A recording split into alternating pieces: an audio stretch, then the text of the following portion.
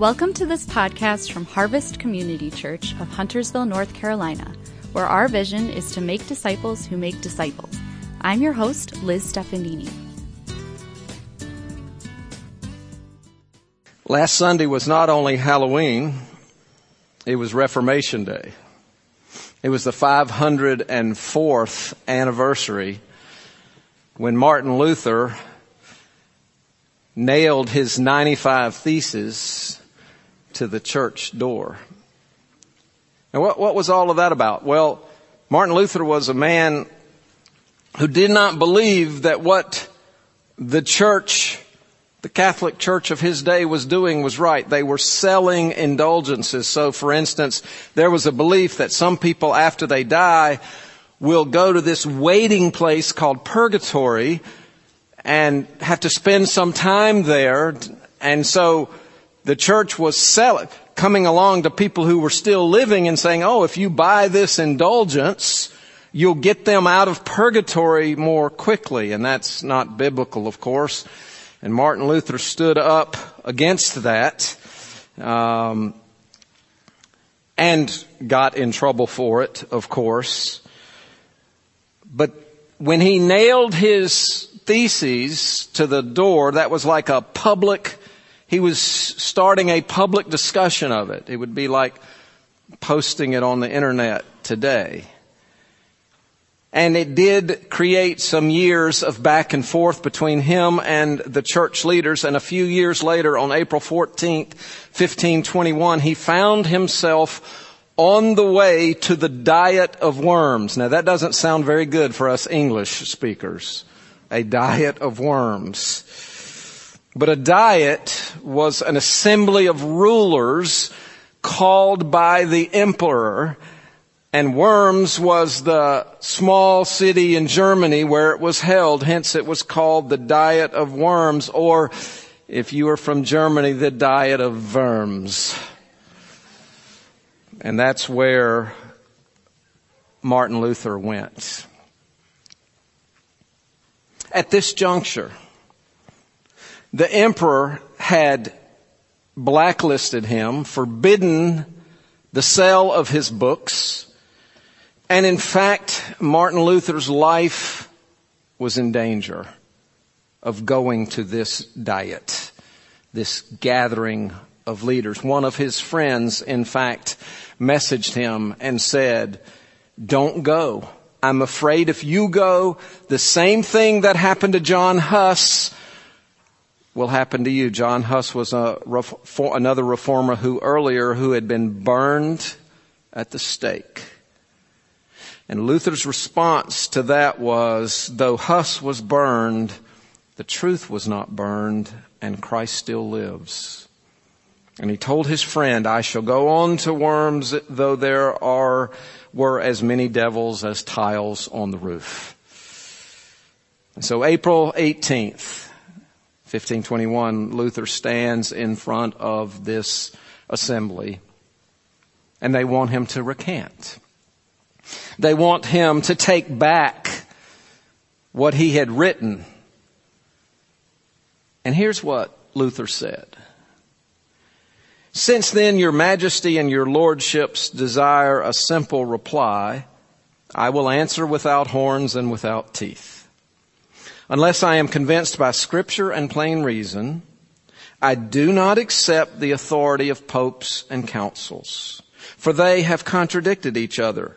My conscience is captive to the word of God.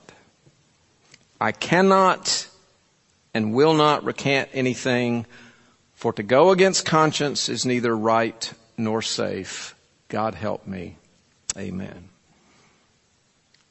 Martin Luther risked his life because of his commitment to the Word of God and the will of God.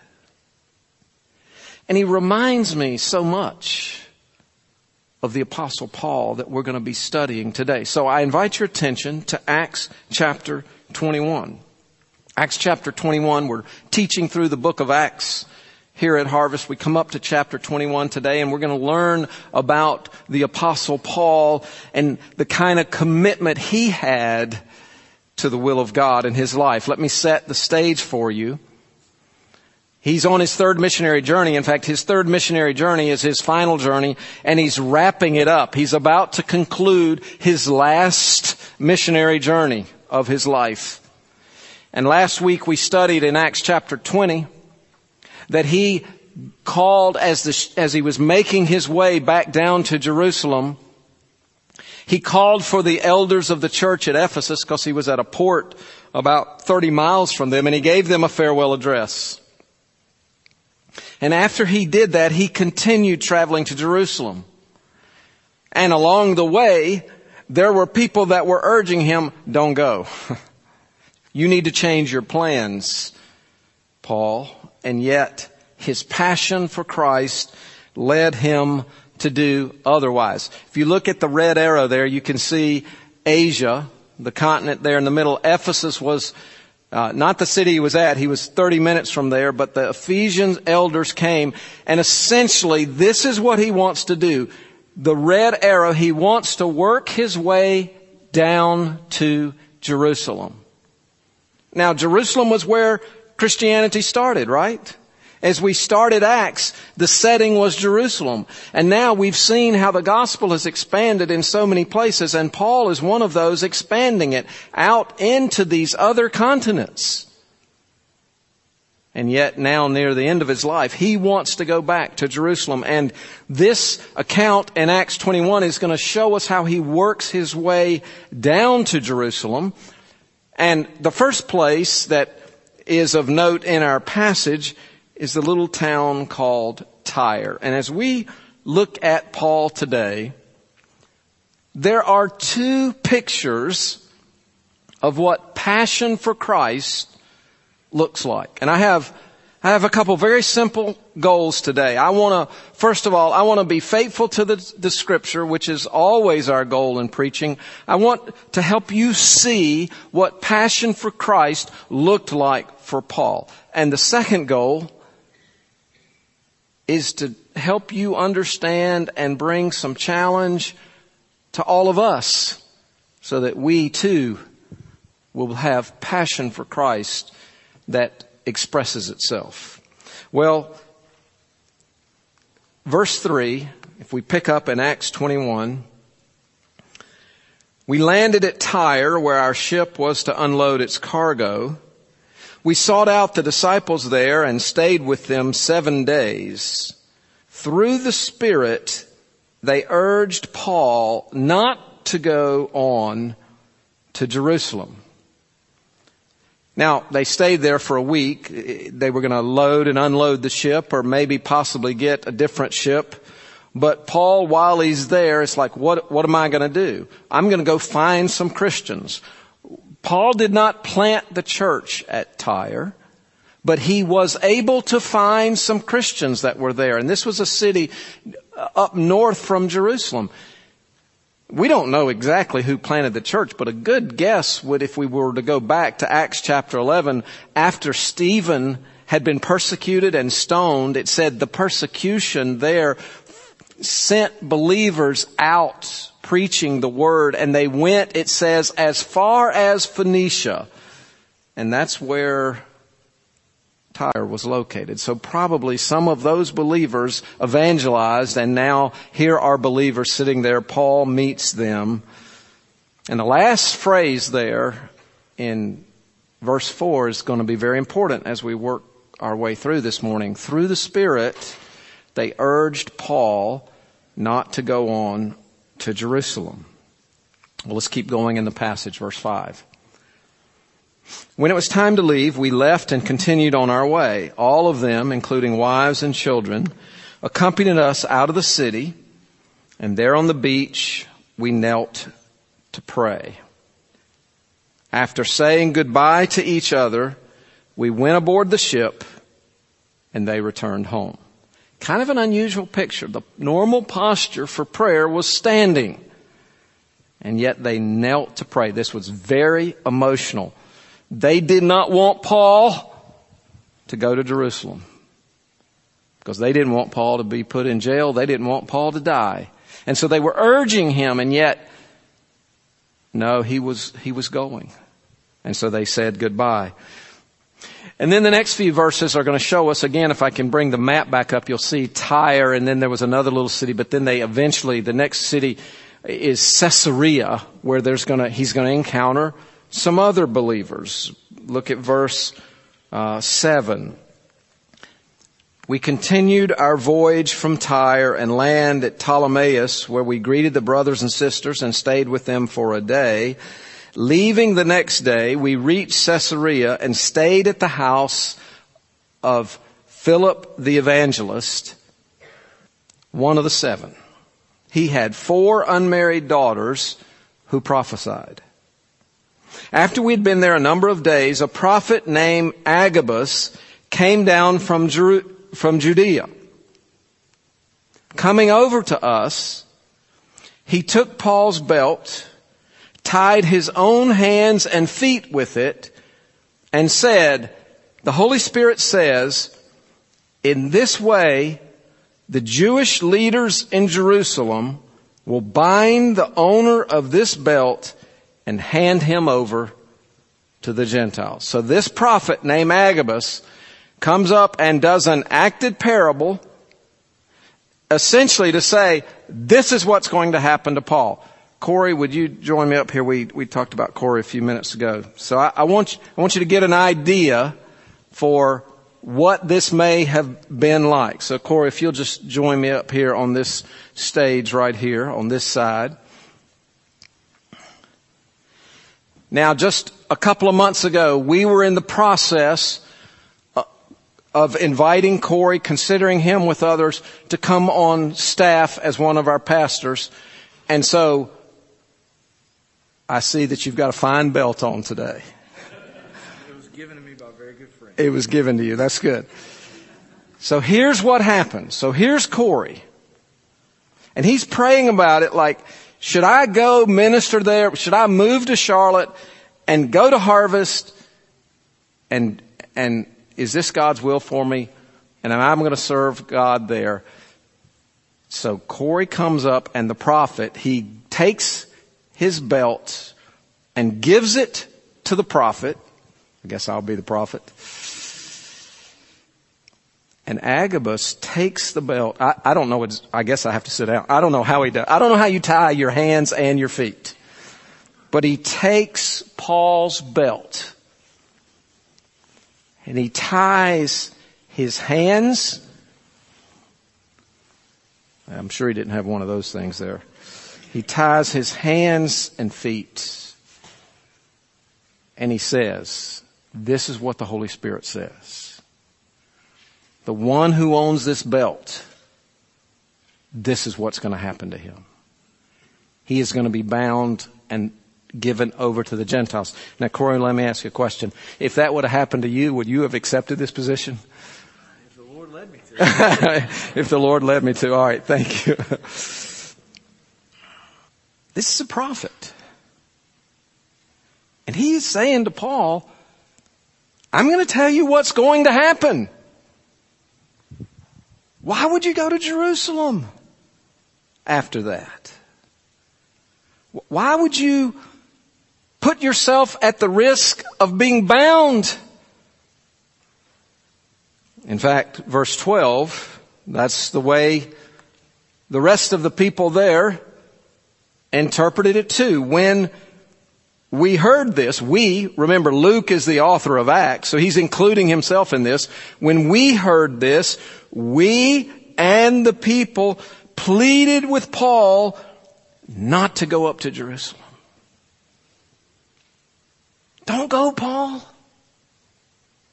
We know God is speaking. We know the Holy Spirit is saying this is what's going to happen to you. And here's what we're going to say in addition to that. Please don't go. But look what Paul says in verse 13. Then Paul answered, why are you weeping and breaking my heart? I am ready not only to be bound, but also to die in Jerusalem for the name of the Lord Jesus. this is a powerful statement. This is what is driving me. This is what my life is all about. It's about Jesus. It's about serving Him. It's about following Him. And I am ready. Yes, I know the Holy Spirit has warned me all along the way that bad things are going to happen to me, but I want to serve God there and believe God has led me to serve Him there. And that's exactly what He does. In fact, in the last chapter, Acts 20, we saw how Paul was describing his life to the Ephesian elders. He said, I only know that in every city, the Holy Spirit warns me that prison and hardship are facing me. I mean, every city. This wasn't a one-time occurrence. The Holy Spirit warned him over and over. I don't think Paul had much appreciation for the health and wealth gospel. Just follow Jesus and everything will be good. You'll have all the money and health you need and want, and everything will be wonderful if you follow Jesus. Well, Paul says, however, I consider my life worth nothing to me. My only aim is to finish the race and complete the task the Lord Jesus has given me, the task of testifying to the good news of God's grace. And so verse 14, when he would not be dissuaded, we gave up and said the Lord's will be done. Now there's been discussion through the years about whether Paul should have gone or not. Some people believe Paul was stepping out of the will of God here and that the Spirit had led these people to say don't go. But how do we gauge it? Should he go? Should he not go? Well, if we go back to Acts 20, the verses leading into what I just read to you, and now compelled by the Spirit, I'm going to Jerusalem, not knowing what will happen to me. I only know that in every city the Holy Spirit warns me. So Paul knew what was coming, but he was compelled by the Spirit. On the other side of the equation, people would point to what the one said there at Tyre in verse 4. Through the Spirit they urged Paul not to go on. And then in 21:11, what Agabus just said to him, the Jewish leaders in Jerusalem will bind the owner of this belt. But back on this side of the equation in Acts 21, it says they gave up and said the Lord's will be done. Now let me give you a spoiler alert. Paul did go to Jerusalem. He did choose to go to Jerusalem in spite of this, and some people thought maybe Paul blew it here. And the question is, was Paul so committed to his own agenda that he walked outside of God's will? And I don't think that's the case. No doubt, even people of God can make mistakes. And sometimes God's people can be so firmly committed to their agenda, and they will say this is God's will, that they'll say that and they'll act in that way, and it's not necessarily God's will. I don't think that's what's happening in Acts 21, and let me tell you why. There are a couple of considerations, a couple of possibilities here. Number one, Agabus prophesied, but he didn't say that God was redirecting. He didn't say, God has told me, Paul, do not go under any circumstances. He was just prophesying that if you go and when you go, this is what is going to happen to you. We need to distinguish between Agabus's prophecy and then the pleas of Paul's friends and co-workers. So they all hear the prophecy, and so naturally, because they care about Paul, they say, oh, please don't go. Please don't go. That probably all of us would have done the same thing, I think. We would have said, oh, yeah, Paul, maybe you should rethink this. Through the Spirit, the phrase through the Spirit can refer to the words concerning Paul's upcoming bondage, while the words spoken to urge Paul not to go were spoken by the humans out of their loving concern for Paul. Do you see that? The distinction between a prediction and a prophecy? It's like the prophecy was divine, their interpretation and their urging was human and normal. Paul was passionate for Christ. Paul was passionate for the will of God. That's all that mattered to him. And so even if it was going to be at a great personal cost, he was willing to do it. And that's what we see in this passage. I think there's some lessons for us. I think we have to be careful not to determine God's guidance based on what is comfortable for us, what is easy for us, or even fulfilling for us. If the way Paul was going to determine God's will was based on what's comfortable, easy, and fulfilling, he wouldn't have gone on these missionary journeys, right? Once the first opposition came, he would have gone home and said, I'm going to do something else. But he kept going and he kept going and he kept going because he knew what we need to know in our generation. That serving God sometimes comes with a cost. It's interesting. This month is a month in which Christians all around the world pray for the persecuted church. In fact, a lot of churches are doing it today. We're going to hone in on that next Sunday on November 14th. But there are brothers and sisters in Christ that suffer in massive ways because they're following Jesus. And Paul saw that. So whether it's a commitment to a challenging marriage, whether it's a ministry situation or a church situation, God's will is not for you necessarily what is most appealing or most easy. Paul recognized that. You know, sometimes well-meaning people care about our safety and our well-being and will say things to us that aren't necessarily God's clear leading. Advice and counsel can be good, and it usually is a very good thing when we're trying to determine God's will. But it's not infallible. I don't think their advice to Paul was infallible here. And we also need to be careful that we realize we cannot always know the will of God for somebody else. We have to be very careful about really speaking definitively to somebody and saying, I know this is God's will for you. Unless, of course, if it's biblical, if it's recorded in Scripture, we know that's God's will. But other decisions, we may not be able to speak that clearly.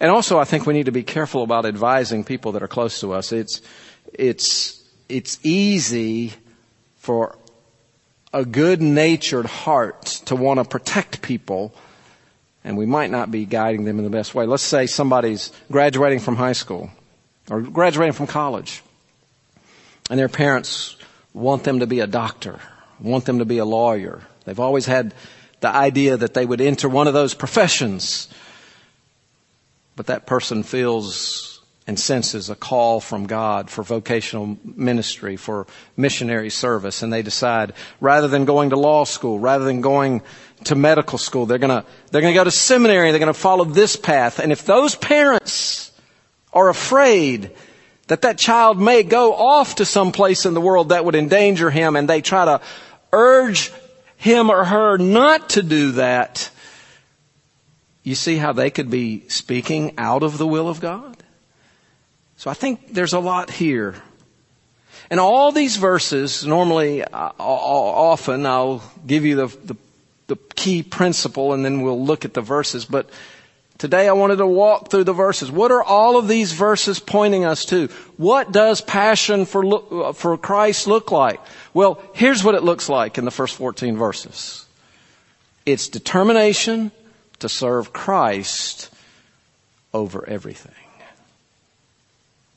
Determination to serve Christ over everything. That's over our comfort. That's over what's easy. That's over what may be, quote, best for us or easiest for us, or maybe even sometimes what other people may say or advise. It's, I want to serve Christ regardless. regardless of what it costs me. Well, let's keep walking through the passage, and then we'll see the second picture of what passion for Christ looks like. Verse 15, after this we started on our way up to Jerusalem. So again, on the map there, now where the arrow is, this is where Paul is going to end up. And they're moving from Caesarea, they're moving up. It looks like down on the map, but they're climbing in elevation. So we move up to Jerusalem. And watch what happens. Some of the disciples from Caesarea accompanied us and brought us to the home of Manason, where we were to stay. He was a man from Cyprus and one of the early disciples. He has an interesting name, doesn't it? That N, it's there. It's not a spelling error. 17, when we arrived at Jerusalem. The brothers and sisters received us warmly. The next day, Paul and the rest of us went to see James, and all the elders were present. Paul greeted them and reported in detail what God had done among the Gentiles through his ministry. When they heard this, they praised God. I love that. Paul had been out and he'd been working among the Gentiles, and he brings the report in, and he reports not what he had done or his team had done, but he reports what God had done. And when they heard it, they praised God. Evangelism results in praise.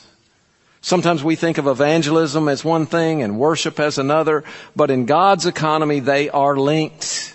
Paul does evangelism, and that brings praise to God. He wanted to make disciples of others who weren't disciples. Why? Because they weren't worshiping God.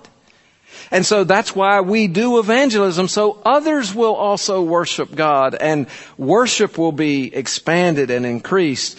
In Romans 15, Paul linked evangelism and worship as he said to the Romans what God had appointed him to do. He gave me the priestly duty, that tends to relate to worship, the priestly duty of proclaiming the gospel of God so the Gentiles might become an offering acceptable to God, sanctified by the Holy Spirit. Let's pick back up in verse 20 of Acts 21. Then they said to Paul, "You see, brother, how many thousands of Jews have believed, and all of them are zealous for the law. They have been informed that you teach all the Jews who live among the Gentiles to turn away from Moses, telling them not to circumcise their children or to live according to our customs. What shall we do? They will certainly hear that you have come, so do what we tell you. There are 4 men with us who have made a vow. Take these men, join in their purification rites, and pay their expenses so that they can have their heads shaved. Then everyone will know there is no truth in these reports about you, but that you yourself are living in obedience to the law. As for the Gentile believers, we have written to them our decision that they should abstain from food sacrificed to idols, from blood, from the meat of strangled animals, and from sexual immorality." The next day, Paul took the men and purified himself along with them. Then he went to the temple to give notice of the date when the days of purification would end and the offering would be made for each one of them. And let me help make sense of this a little bit. This is such an unusual situation. Paul is Jewish, and back in Acts 15 there was the Jerusalem Council where they debated, what do we do with the law, and what should Gentiles be required to follow the law? And the answer was, of course not.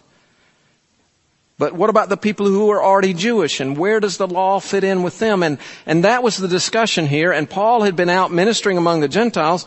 And when he comes back to tell the church leaders, they say, look, there's thousands of Jews who've been saved, but they've heard that you're speaking against the law. Now, Paul wasn't ultimately speaking against the law because Christ was the fulfillment of the law. But what Paul was saying is that there's freedom in Christ, and the Mosaic law has to be interpreted and applied through Christ now. So we've got this dilemma. Here's the work of God. These aren't two separate religions. This is one Christianity, kind of two wings. There's a Gentile wing and a Jewish wing. And how are they going to get along? And what is Paul going to do? Because they want Paul to make a public statement that he's not against the law per se. Because remember, he is Jewish.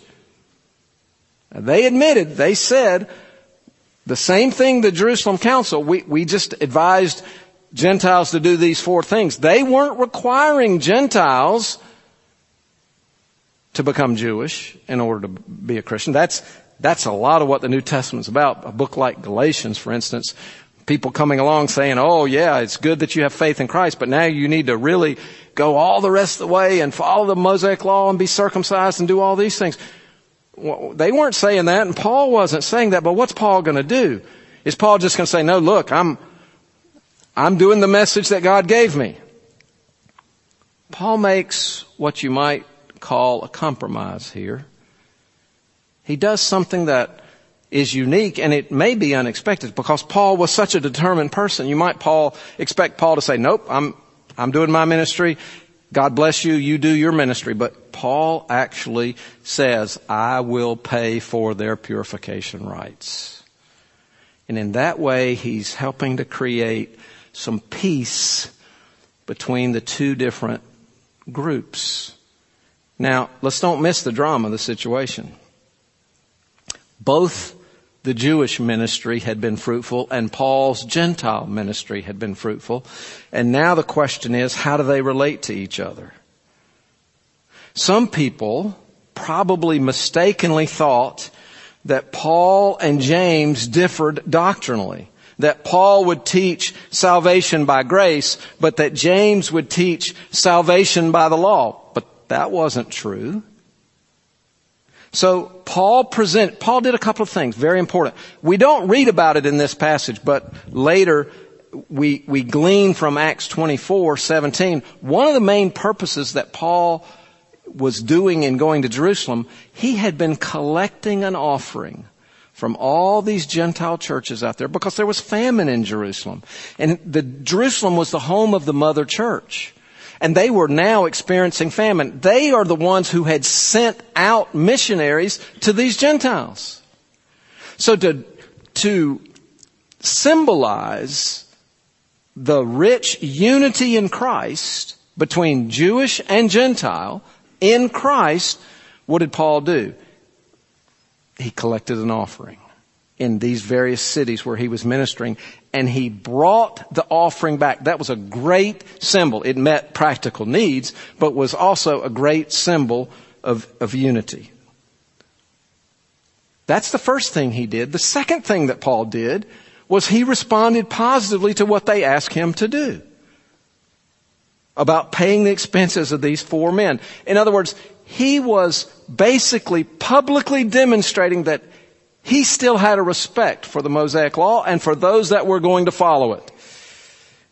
It wasn't about the way of salvation. Paul would never compromise on that. He would never say you have to follow the law to be saved. It wasn't about what Paul taught Gentile converts. He would never teach a Gentile that they had to follow the Mosaic law. It reflects that Judaism and Christianity are one in Christ. It's about mutual Christian forbearance. And I'll tell you what else it's about. It's about what a person is willing to do for the sake of the gospel. What Paul was willing to sacrifice. Remember, he had already said, I'll sacrifice my own life. But now he's saying, I'll sacrifice maybe some of my own preferences.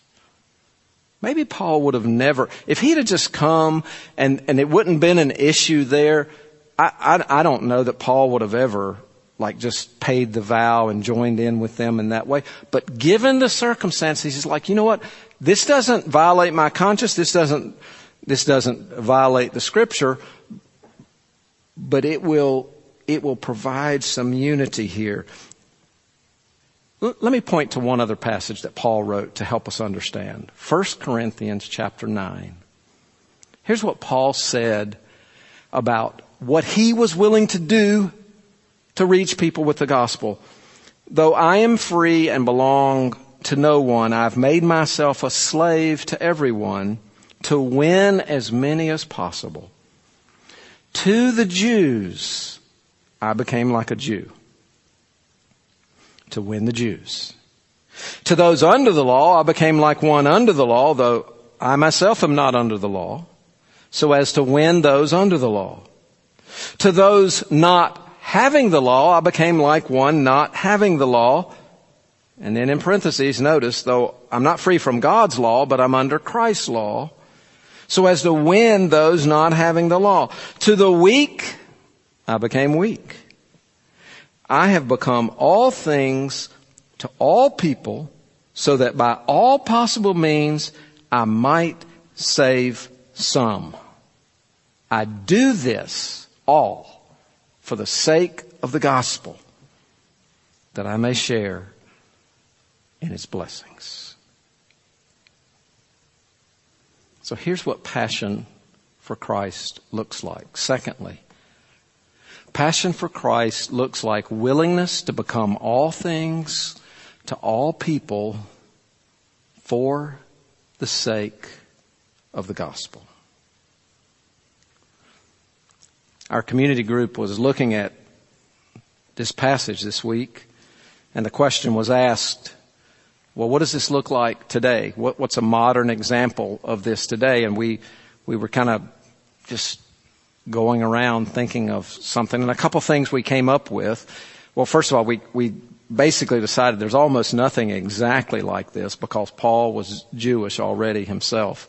But we did think of a couple things, and maybe it's useful just to help you think. So, for instance, an issue that believers differ a little bit on is the use of alcohol. Some believers will not use any alcohol, and some will believe that you can use alcohol in moderation. And that seems to be, the Scripture seems to allow both of those positions as long as it's in moderation. Suppose you have a friend that's not a Christian, and they're a recovering alcoholic. And you're one of the Christians who believes that you can use alcohol in moderation. Becoming all things to that person may require you to change your thinking and your habits and your actions so as not to offend them for the gospel's sake, right? And then another one, maybe more simple. We just had a couple people, Barb Seidel and Heidi Record, go to Nigeria. They don't always wear dresses all the time. But the women in Nigeria do, that they were around. So how did they dress? They dressed that way so as not... You see, part of having a passion for Christ is being a critical thinker and being willing to say, you know what? I am going to try to reach different groups, and I am going to be willing to sacrifice maybe some of my own views to help people in those other groups. Does that make sense? So when God builds His church, He uses people who are passionate for the name of Christ. He uses people who are passionate for the name of Christ. What does passion for Christ looks like? It looks like determination to serve Christ over everything, regardless of the personal cost. And it looks like willingness to become all things to all people for the sake of the gospel. So we've seen this in Paul. We've seen him surrender it. We saw it here. We've seen it here in this church many times. Don and Cy Hill taking early retirement so they could not be comfortable and sit around and drink lemonade, but move to Thailand, Cy's home country, to do evangelism and plant a church. We've seen Peter Fredheim forego a career on Wall Street so he could give his life in Nigeria. We've seen our own Tom Muma sell a successful software company so he could go to seminary, so he could become a missionary. Now, why would anyone do this? Why would anyone make those kind of sacrifices? Here's the answer. The name of Jesus. The name of Jesus. He is worth it.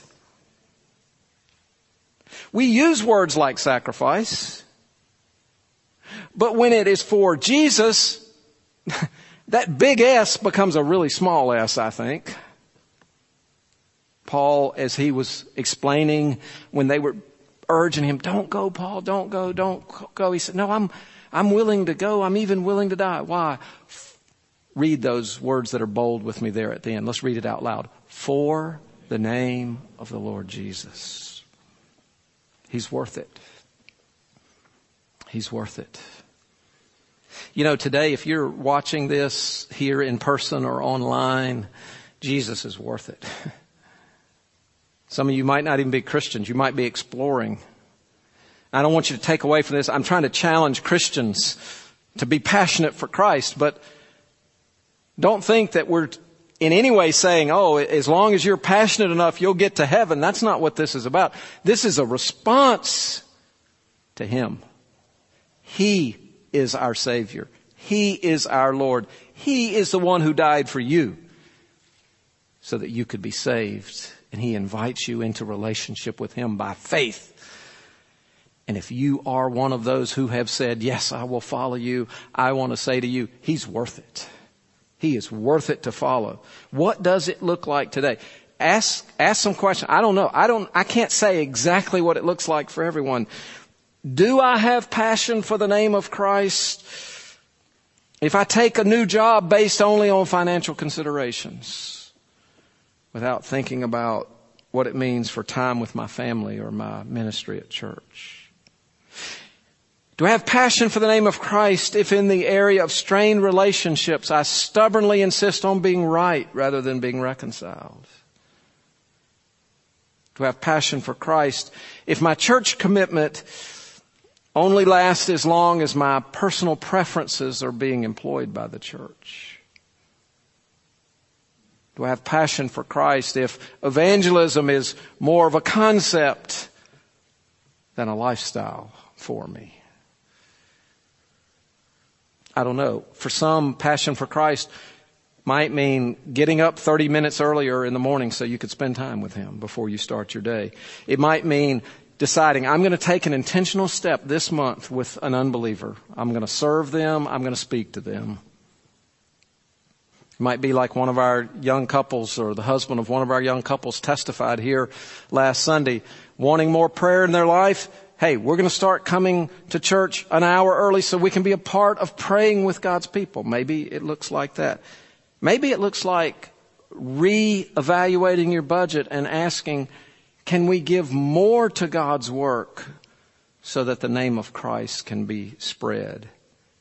Maybe it's intentionally blocking out everything that distracts you so that you can focus on Christ. Maybe it's deciding to spend less time with TV and movies and social media and more in the Bible. Or maybe it's saying no to a temptation that is appealing to you so you can say yes to Christ. When God builds His church, He does it with people who are passionate for Christ. And what does it look like for you? So let me tell you in closing about a teenager, 17 years old. He grew up in a Christian family, and he was exposed to Christ early and wanted to follow Christ. Went through ups and downs, but there was a period in his life over a couple of years where God started drawing him to Himself more and more, and he started getting closer to Christ and surrender more to Christ. And he goes into a church service one evening, and the person preaching is not talking about passion for Christ like this, not talking about surrendering your whole life to Jesus, but rather the person is preaching about the cross of Jesus. Just Jesus on the cross and what He paid. And he just kind of detailed and just went down down the steps of all that Christ suffered for you and me. And as that 17-year-old boy sat there, he was moved. He was moved to surrender his whole life to God and to essentially say, God, I'll be what you want me to be. I'll do what you want me to do. I'll go where you want me to go. How do I know so much about that 17-year-old? That 17-year-old was me. Just a few years ago, not many years ago.